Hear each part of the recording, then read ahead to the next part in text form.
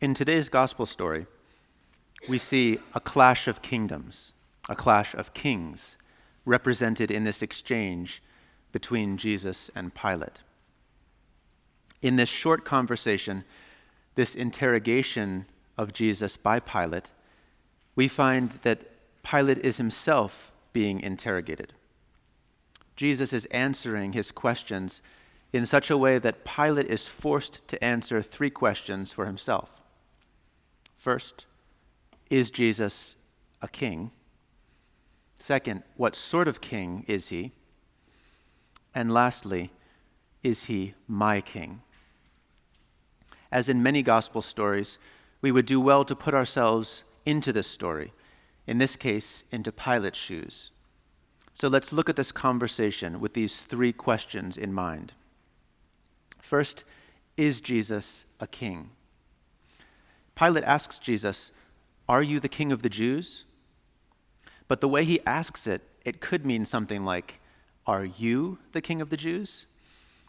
Jesus doesn't exactly look the part. He doesn't look like a revolutionary. Maybe Pilate was expecting someone big and strong with scars on his face. But basically, he's trying to figure out if Jesus is in fact a king, if this is a potential threat to the Roman rule. And Jesus' initial response is remarkable. It reorients the whole conversation. For he answers Pilate's question with a question. Do you ask this on your own, or did others tell you about me? Here we get our first hint that something deeper is going on in the narrative. Who is questioning whom? Who's really on trial? While Pilate questions Jesus, Jesus is simultaneously putting Pilate on trial. The question he asks is essentially, are you asking this for yourself? In other words, are you interested in the truth, or are you just doing your job? Are you interested in finding out for yourself who I am? Are you a seeker after truth? Or are you keeping this conversation professional? Are you keeping the situation at arm's length? Pilate's answer is contemptuous. He says, literally, "Am I a Jew?" And this accomplishes two things. First, it's Pilate's way of saying, I'm just doing my job. The whole conversation doesn't concern me, except to determine whether or not you pose a threat that needs to be squashed. But it's also, at a deeper level, Pilate's way of saying, whether or not you are the king of the Jews, you're not my king. In other words, Pilate could end up believing that Jesus was in fact the king of the Jews and still hold that Jesus has no claim over his own life. Kind of like an American who says, whether or not Elizabeth is Queen of England, she's not my queen. As the conversation progresses, Jesus starts talking about his kingdom, its nature and its origin. So Pilate finally has the answer to his first question. He says, in a sense, aha, so you are a king. Well, if Jesus is a king, what sort of king is he? Although Jesus accepts the title, he goes out of his way to qualify it. Why would he do that? Well, when Pilate thinks of a king, probably like when you or I think of a king, he's thinking of an earthly king with all the baggage that brings. The way to the crown is through violence, through revolution, through military might. And earthly kings rule according to the principles that govern this world. Those principles, unfortunately, most often include injustice and oppression, the strong taking advantage of the weak. But Jesus says, my kingdom is not from this world. And he gives as evidence something that should have already had Pilate scratching his head. Jesus' followers did not fight to prevent his arrest. If his kingdom were like any other earthly kingdom, surely his followers would not have allowed him to be handed over without a fight. But his kingdom is not the sort of kingdom that's established or maintained by physical force. Jesus' kingdom has a different origin and a different nature. So what is the kingdom of God like? The kingdom of God is where the hungry are fed and the sad comforted. Its citizens show love to their enemies. They are free from anxiety because they trust in God's provision. They welcome the outcasts and the sinners. They offer freely to all the forgiveness they have freely received from God. They consider the needs of others above their own.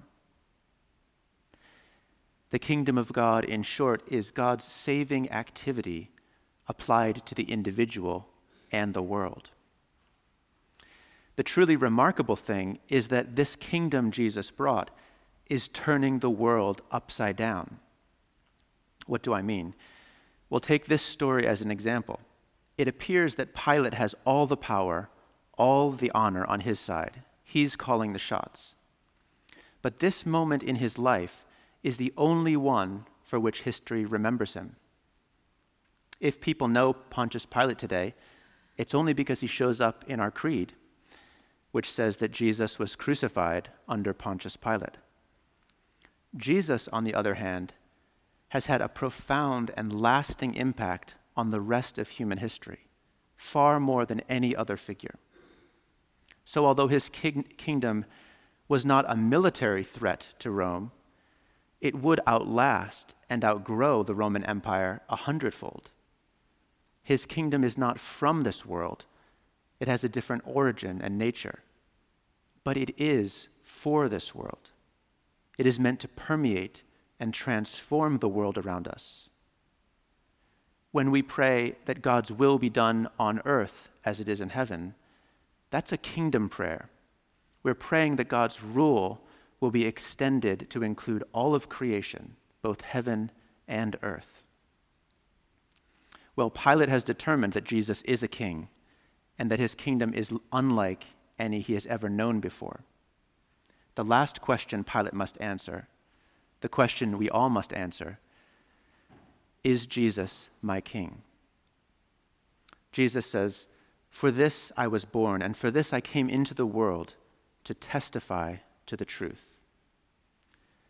This is perhaps the clearest statement in the Gospels of Jesus' purpose for coming into the world. And there are two things to note about it. Those two words, testify and truth. First, Jesus came to testify. The word used there is martureo, which, if you don't know any Greek, sounds like the English word martyr, because that's where the English word comes from. But in Greek, it doesn't carry the connotation that we have in English of someone dying for what they believe. In Greek, it just means to testify. It means to bear witness. But of course, those connotations were grafted onto that word in English because of Jesus' bearing witness unto death, and because of the early Christians who likewise bore witness even unto death. Jesus is the first and archetypal martyr, dying to make the truth known. In him we see truth itself vindicated in death. We see the truth of the kingdom of God in stark contrast to the lies of the kingdoms of this world. And we see it chiefly in the king who gave his life for his subjects. The second thing to note is that Jesus came to testify to the truth. And this is one of those wonderful moments in John's gospel. In Pilate's mind, thinking as a Greco-Roman, thinking as a Roman, he's thinking of truth probably in the sense that we understand it, an accurate picture of reality, an accurate description of reality. But in the Hebraic sense, in the Old Testament, truth is primarily a matter of faithfulness. It means being true to your word. And when it's applied to God, it means covenant faithfulness. It means God keeping his promises, God being true to his word. So when Jesus says that he came to testify to the truth, he's saying both that in his words and actions we see the correct perspective on reality. We see the deep inner structure of reality. And at the same time, we see God's faithfulness enacted. We see God making good on his promises, his promise not to leave us or forsake us, to be with us always, to reconcile us to himself. And this is where things get quite personal for Pilate and for us. Jesus says, "Everyone who belongs to the truth listens to my voice." And remember, in the Bible, to listen means to hear and obey. It's like the Old English word heed. So Jesus is saying, everyone who belongs to the truth heeds my voice. And here we see the great reversal in this conversation. As one scholar put it, it is not Jesus who is on trial, but rather Pilate, who is confronted with the light of the world and must decide whether he prefers darkness or light. Jesus invites his judge to become his follower, a citizen of his kingdom. This is not, as Pilate may have first assumed, some pretender king exercising influence over a small band of Jews. This is the one true king, calling Pilate and all people through him to enter his kingdom with thanksgiving and his courts with praise. Jesus is a king, but a king like no other, a king who came to make known God's faithfulness and to call each one of us out of our slavery to self and into his service, which is perfect freedom. May Christ the King, who proved himself true at the cost of his life, find our hearts ever ready to heed his voice. Now to him who loves us and freed us from our sins by his blood, and made us to be a kingdom of priests serving his God and Father, to him be glory and dominion forever and ever.